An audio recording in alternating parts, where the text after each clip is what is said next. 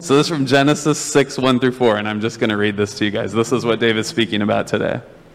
When human beings began to increase in number on the earth, and daughters were born to them, the sons of God saw that the daughters of humans were beautiful, and they married any of them that they chose.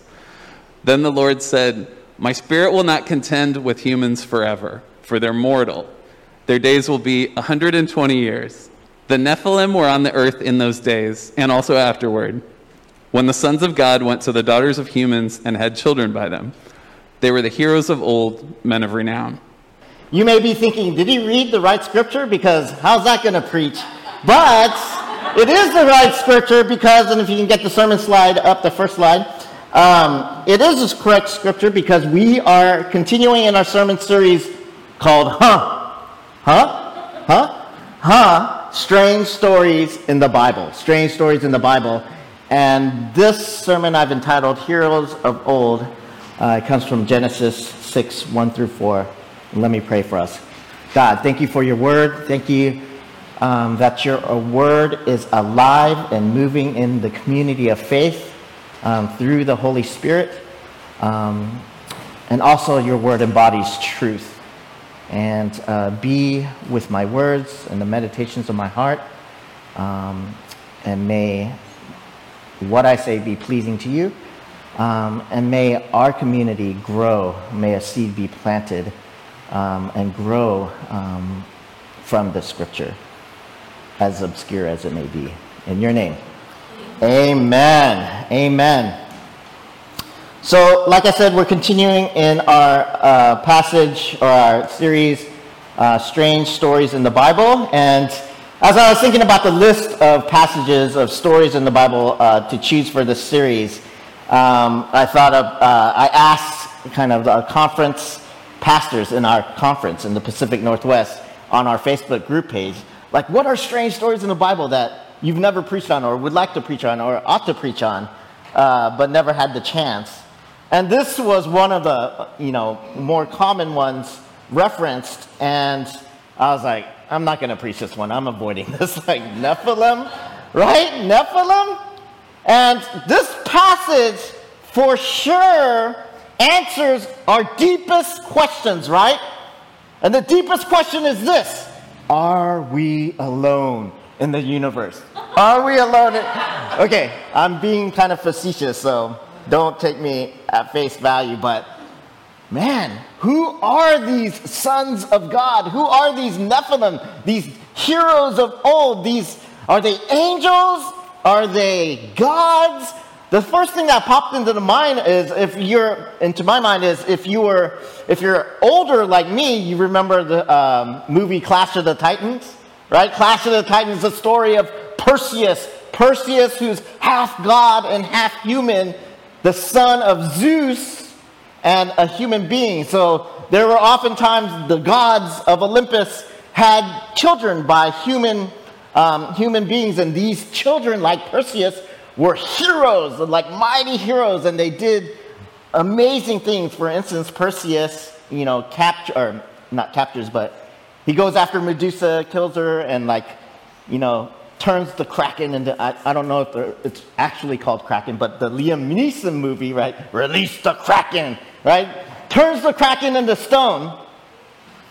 So it makes me think of this. And who were the sons of God? Were they Titans? If you know in Greek mythology, Titans were the pre-Olympian gods. So we know Olympus, right? Zeus and Hera and all those people, all those gods in Greek mythology. But the Titans predated the Olympian gods.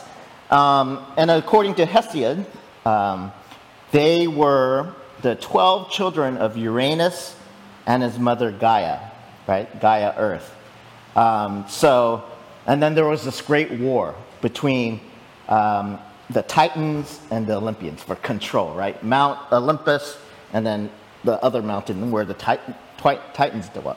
So, is it that kind of story? Is it a story of mythology? Is it a mythological story that's like Greek mythology? You have these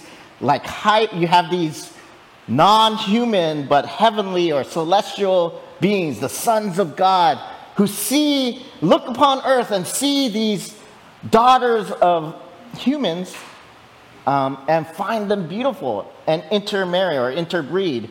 And they have children like a Perseus, heroes of old, right? Perseus, the half human, half God. And they were called the Nephilim. Is it something like that?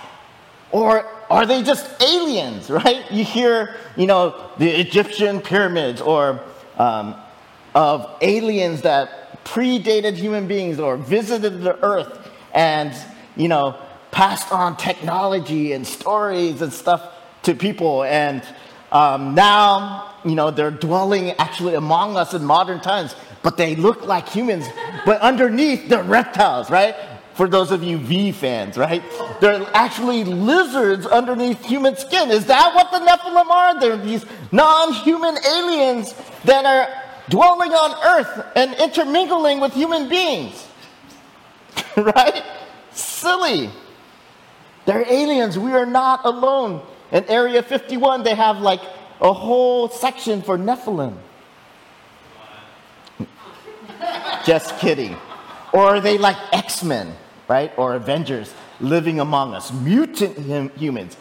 Humans who were giants and had special powers and they're roaming about the earth doing wars and using their powers to do heroic things. And there's all these stories. Who were these heroes of old? Amen?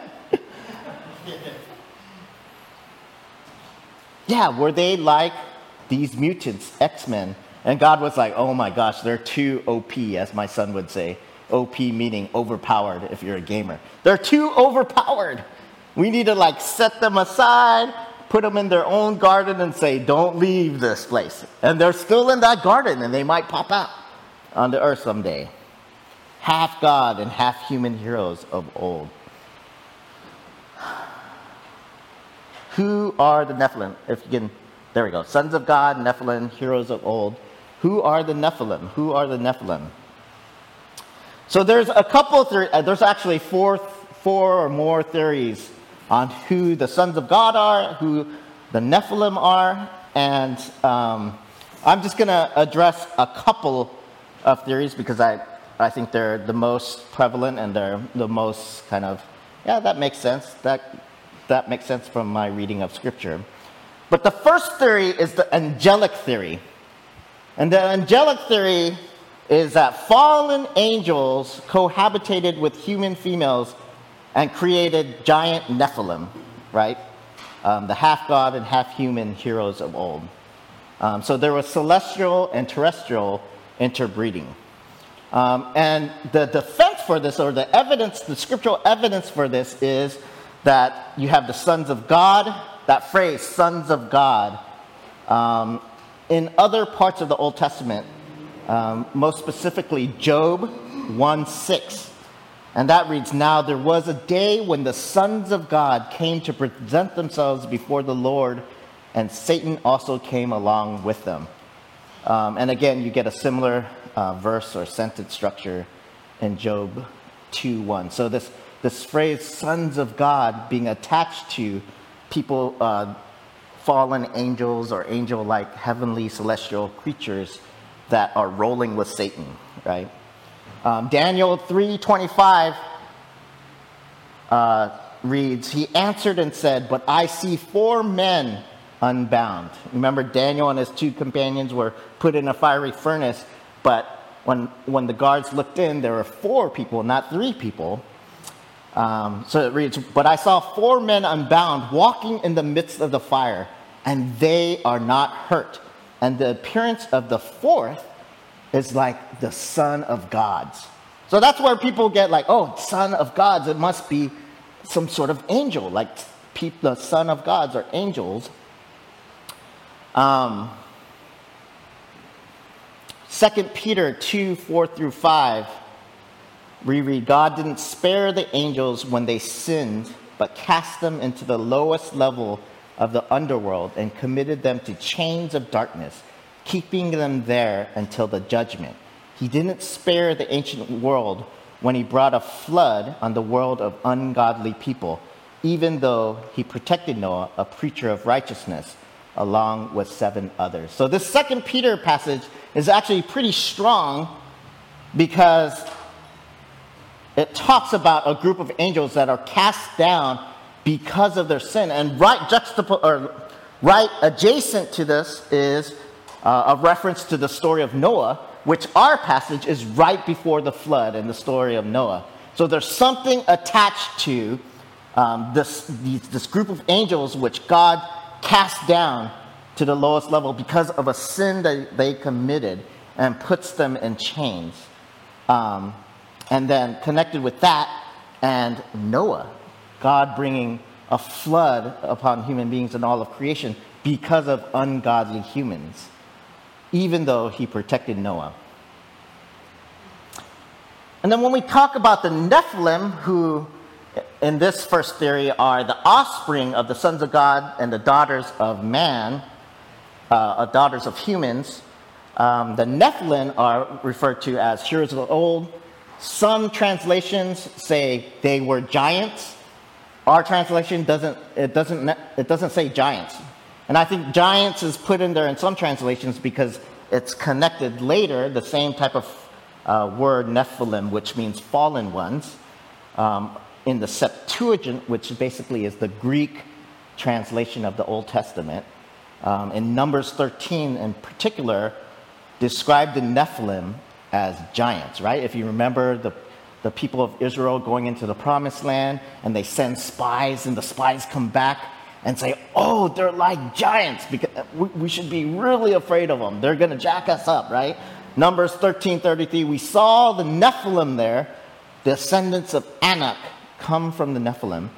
We seemed like grasshoppers in our own eyes, and we looked the same to them. Basically, we were like little insects to them. They're huge, they're giants. And so that phrase Nephilim is used in Numbers 13:33, and therefore, by kind of connection, people say giants of the Nephilim in Genesis 6.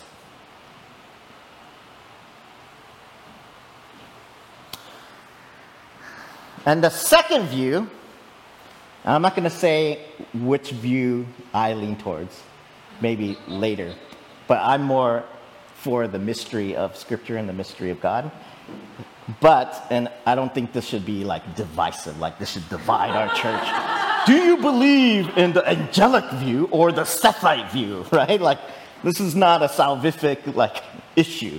But the Sethite view, Sethite, right? You hear the name Seth in there. And if you remember, Seth is the son of Adam and Eve after Cain and Abel, right? So in the Bible, Cain and Abel had drama, had tension. Cain ended up murdering Abel. And in Genesis 4 and 5, what you get is the genealogy of Cain, and then like evil happens. Like God doesn't kill Cain, but actually puts a blessing, if you will, or a mark on Cain to say, anyone who hurts Cain, I will revisit on them like in like exponential ways. So Cain is protected by God, and he's fruitful and he multiplies, just like God's command to other human beings. So we get his genealogy. In chapter 5, we get the genealogy of Seth, right? Abel is now dead, but they have another son, Seth. Seth has children. And I'll stop right here. If you get a chance to read and study Genesis, especially the first chapters 1 through 10 of Genesis, it is just beautiful. I feel like I can sit with Genesis for the rest of my life and not have the answers to all of humanity and the nature of humankind and God's creation, right? And actually, my son and I, when we go hiking, we're constantly talking about evolution and creationism and how those two can go together, or they're both and, or they're neither nor, or either or. But there's so much in there, and there's so much to look back. We can look back at Genesis and be like, what does God think about marriage, or who should be married? Or we can look back and think about what is the nature of sin, and why have we fallen? Why is there suffering in the world? What does it mean to be the chosen people of God? What does that mean to be set apart and chosen? Or how does millions and millions of people come out of one couple? How does that happen? And so there's so much in Genesis, and there's so much structure and pattern. There's a beautiful system in creation, and at the same time there's so much poetry and beauty, right?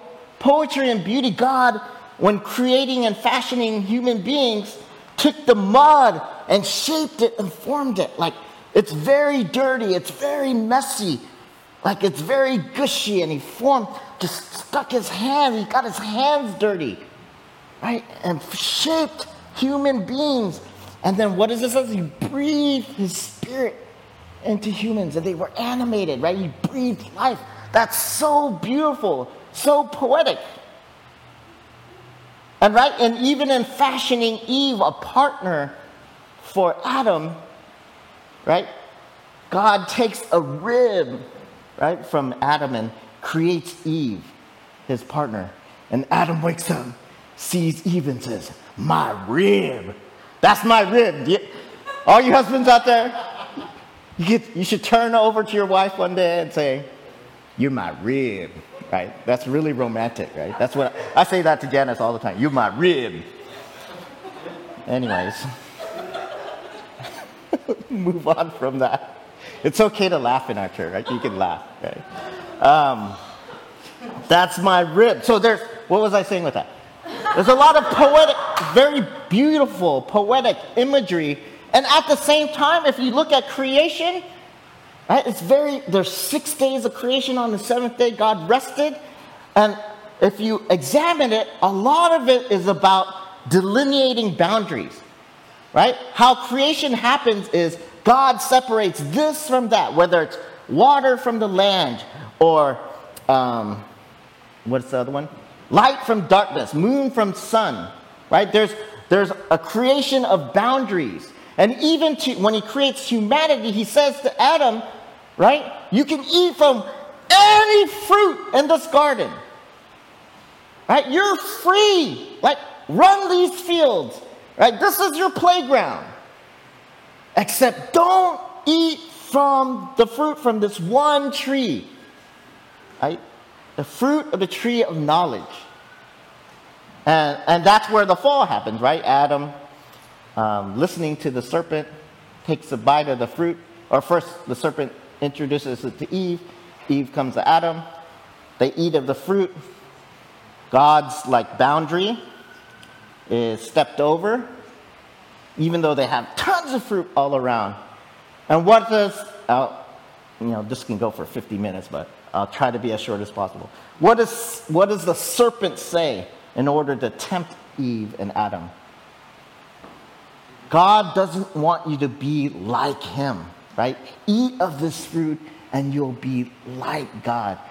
So in one sense, you can say the sin of humanity is this desire to be like God, to make our own way, to be our own fruitfulness, right? Instead of relying on who God is and running within the playground that he's established. You're free, yet there's boundaries. There's night, but there's day. There's land, but there's water, right?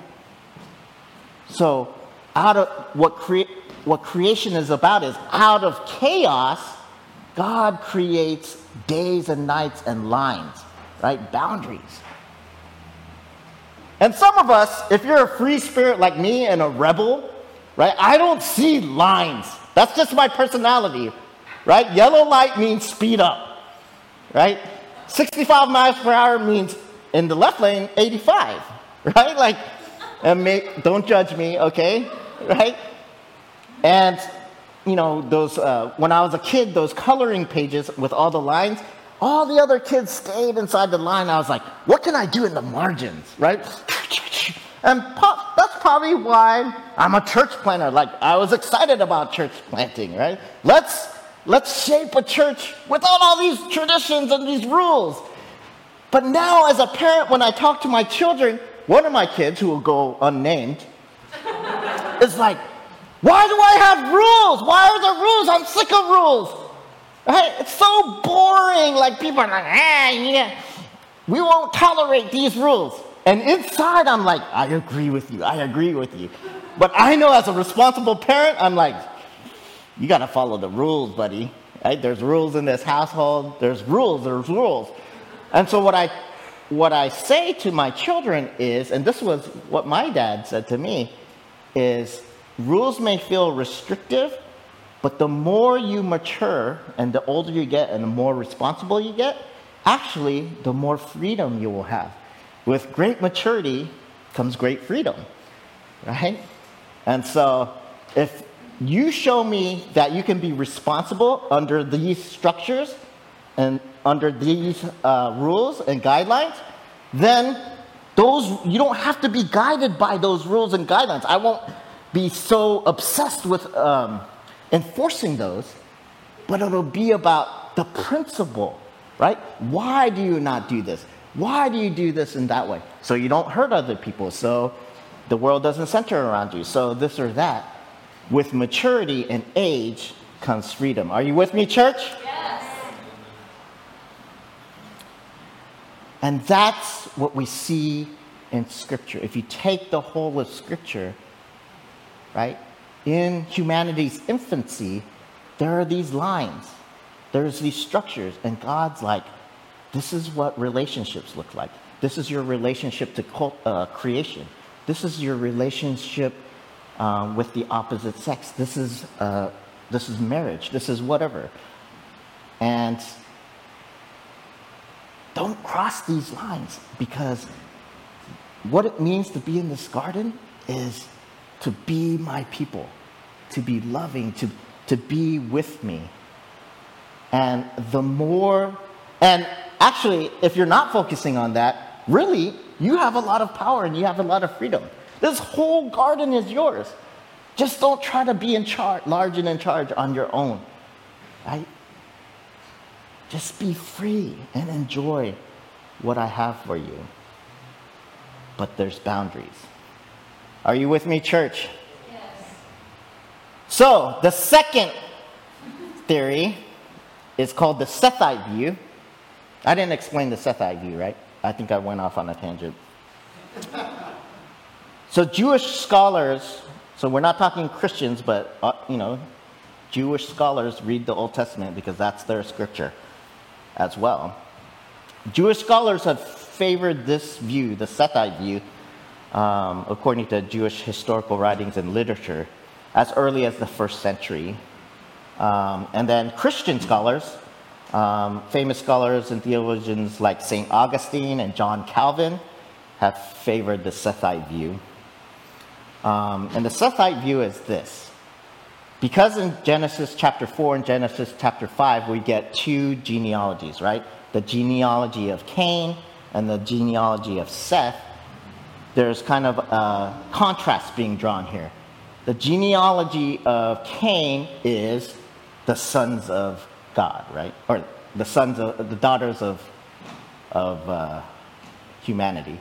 And the genealogy of Seth is the genealogy of the righteous man, the Son of God, right? And so the trouble comes when this line of Seth, you are like the chosen generation, the generation which I'll move through you, when there's interbreeding. And we see that in other places in Scripture, right? The people going to the promised land, don't intermarry because you are my set-aside, called-out people. Don't intermarry, right? And so that's the view, is that they're not talking about aliens. They're not talking about, right, angels fallen from heaven, but they're talking about the sons of men are these righteous, are part of the righteous line of Seth. They're not supposed to intermarry. They see the beauty of the daughters of humanity, which is the line of Cain, and they decide to interbreed and intermarry, and it creates just chaos and more sin in the world. So what of the Nephilim? Like, then what? So so these two come together and somehow their DNA mesh together and they create giants, right? Heroes of old. Like, what is up with that? And so a lot of people say it's not supposed to be these two got together and their offspring was Nephilim. It doesn't say their offspring were Nephilim. Some translations do add because these two interbreeded, then they're the Nephilim. But if you read in our passage, it's just, and there were Nephilim in those days, right? So in that sense, it's actually saying the opposite, right? If there were already Nephilim in the days where the sons of God and the daughters of humanity got together, in those days there were Nephilim. So what the writer is actually saying is, no, they aren't the offspring of these two. Nephilim actually existed already in those days and afterward. And that's problematic too, because right after this is the story of the flood. So what does it say that, oh, there are these Nephilim giants afterwards, right? So if it's about the simple like stuff happening between like unnatural, right, supernatural beings, heavenly creatures, and human beings, and they created Nephilim, then how are the Nephilim both there then and also after the flood, right? And so people will go on to explain, well, right, the Nephilim, like the angels did it again. After the flood, they came down, they did it again. They interbreeded again, and so the Nephilim continued. Some say a daughter-in-law of Noah had that DNA in her. So that's how the Nephilim spread after the flood. Are you tracking with me? It's really complicated stuff. And to a certain extent, I'm going to say to you, who cares, right? So like, let's all go home. Why am I even preaching this?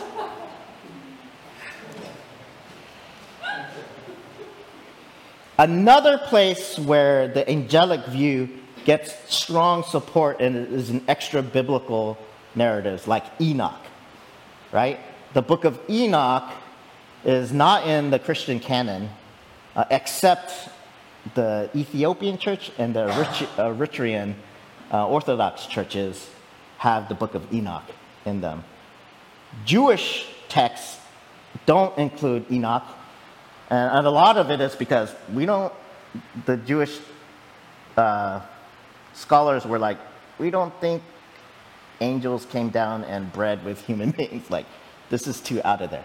But anyways, in Enoch, it says, these fallen angels come down, sons of God come down, and they marry with human women, and there were the Nephilim, and they were heroes, giants of old.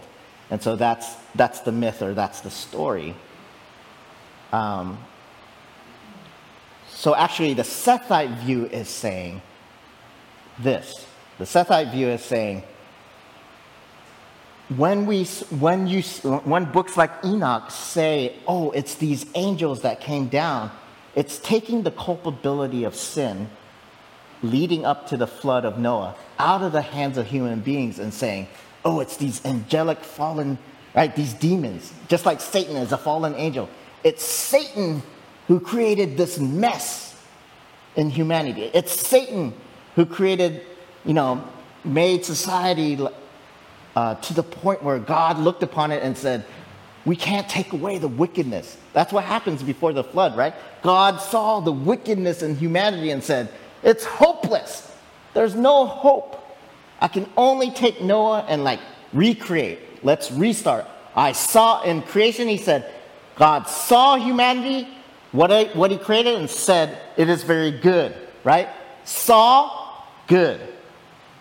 When we get to Noah's flood, in the passage, the language is God saw, right? And not good. And so he recreates with his words. He recreates.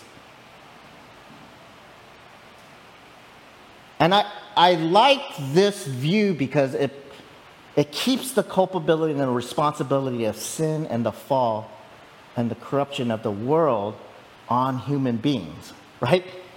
Like, Zeus didn't come down and make me sin. Right? It wasn't a result of these other gods. And when you study Genesis itself, Genesis, like the flood story, there are a lot of flood stories in the ancient Near East, right? The story of Gilgamesh, which is very similar to the book of Noah, right? So are we saying like, oh, the Bible is a myth? It's just another myth in the ancient Near East? No. What they did back in those days is they would tell comparative stories, stories like the stories of other people, to set apart the one true God. So if this civilization told a story, a flood story or creation story, Gilgamesh or whoever, heroes of old, and multiple polytheism, right? Multiple gods. Here is a creation story by the people of Yahweh creating its own story, but pointing to the one true God, right? Who didn't take on the characteristics of human beings, but was a loving, benevolent God. The one true God who loved humanity, wasn't selfish and wanted to kill humanity like these many gods. And so, in that sense, we see that in the story of Genesis, the people of God are writing and praising and worshiping the one true God, who's saying, this is actually the way the world works. I am a God who loves humans. Are you with me, church? I love you. I give you a lot of freedom, and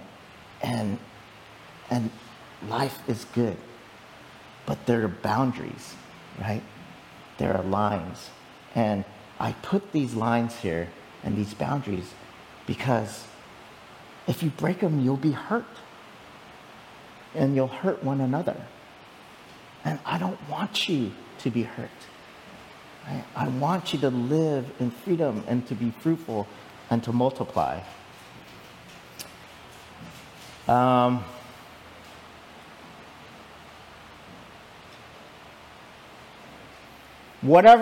Okay, I'm going to take a poll, and you got to be honest here. How many of you are like, I like the angelic view? Raise your hand. Okay, how about, I like the Sethite view? Awesome. There's a lot of people who didn't raise their hand. Or raise your hand if I'm like, I'm too tired and I'm actually dozing off because this is boring as heck. That's okay too. We're real in this church. Whatever your take, whatever your view, I think we need to be really careful before we say things like, oh, this is just a random part of scripture, let's just skip over it. There's no meaning to it, right? And I come from a school of biblical approach where more than like skipping from passage to passage and saying, oh, here, this defends this defends, look at this obscure passage in the New Testament about angels falling from, heaven. And then here's this. I'm more like, look at the passage where you're reading and look at its context. Look at scripture as a whole. That's why here at Renew, we'll study whole books, right? Instead of doing like Bible surfing, right? Because sometimes the context, not sometimes, all the time, the context will tell you what's happening. And what we see is a good God, right? Who loves humanity, but humanity continually doesn't trust God's word and God, and corrupts humanity, or corrupts creation and itself. And we, as Renew, are a part of God renewing creation, right? Renewing earth, renewing heaven, renewing all things. So whatever view you take, I think one thing remains true, that some type of boundary was broken, right? In particular, some sort of sexual boundary or like intermarrying, interrelating boundary was crossed, was unnatural, was not God's intent. Something was broken. And this brokenness, right, this crossing of boundaries multiplied, right? It multiplied and multiplied to the point where civilization, humanity, began to move further and further away from God. And I think that's the piece that preaches, right? That yes, we're loved. Yes, God's grace. Yes, we have freedom in Christ. Yes, yes, yes. But also, there's consequences to sin. Are you with me, church? Right? And sometimes that's not popular these days, right? Sin! Sin against sin. It's like Mufasa. Right? Sin. There is sin.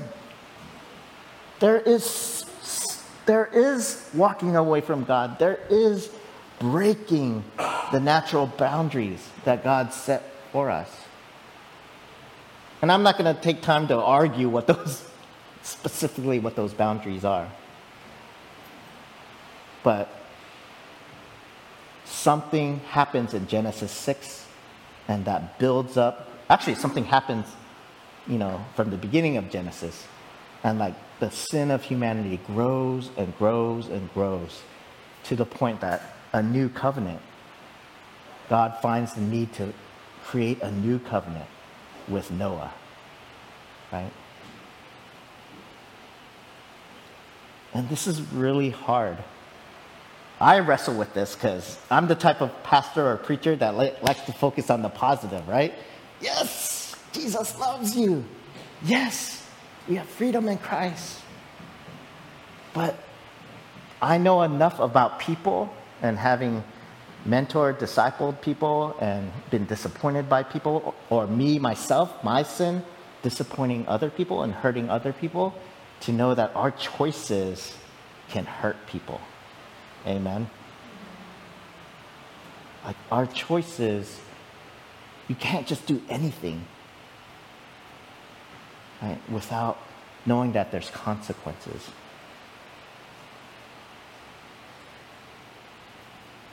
Whatever your interpretation, either way, God saw the wickedness of the human race and decided to destroy all but one family. And then you have the story of Noah. This is hard. It's in the Bible. It's hard. Of course, in the Noah covenant, God says, I'm not going to do this ever again, right? I'm not going to destroy all of humanity, right? And we see this picture of grace, right? But we got to know that what we do sends shockwaves, right? Has consequences. As an individual, right? Oftentimes, especially in the West, in the American church, we say, oh, my sin, my faith is just mine, right? It's just between me and my God. I'll pray in my closet. I'll pray in my quiet time. I'll confess, but I'm not going to share that with you. I'm not going to talk about it in what is community, right? It's my prerogative, my individual faith. But we know that's not true. We know that we are interconnected and that we know enough about justice and systemic racism, for instance, to know that the actions of a few affect many, right? And we know enough about creation, for instance, global warming or pollution or the destruction of creation, to know that the actions of human beings have huge consequences. What we do have huge consequences. What we've done in history has huge consequences. But the nature of humanity is to say, it's not my fault, right? I wasn't there back then. I didn't own slaves, right? I respect women. I'm not the corporations that are polluting the earth. I didn't start this virus. It came from that country. Right? We're constantly shirking off responsibility. That our history doesn't matter for today. So we'll not look at the bad stuff. Somehow it's bad to look at the bad of your past. We wouldn't tell our children that, right? What do we tell our children? Learn from your mistakes. Except somehow in our country, we say, don't look at our forefathers, right? Don't criticize it, right? Only look at George Washington and the cherry tree, right? Don't lie, right? That's the extent of it. Come on, you got to look critically at your soul and your heart and your history and your life and your community, right? What we do has consequences, and we're responsible. And it's time to own up. That's what this message is saying, right? Look at the Nephilim and how jacked up the world got. Boundaries were crossed. So own up, right? Yes, I'm gracious. Yes, I'm renewing. Yes, I give second chances. I'm the God of second chances. But wake up and take responsibility for your actions. There are lines and there are boundaries. Let's pray. God, thank you for your word. Thank you. I even got lost and confused in all of these views and kind of breaking down the scripture. And so we confess to you that we try to understand and know scripture like we're collecting it like a bunch of baseball cards. But help us to honor the mystery that is the Word of God, and teach us through your Holy Spirit, even as we go from this place. Help us to be sobered by our own sin and the sin of humanity, and be ambassadors for the new thing that you're doing, the new thing of love and healthy relationships and living within the bounds of your creation. In Jesus' name, amen.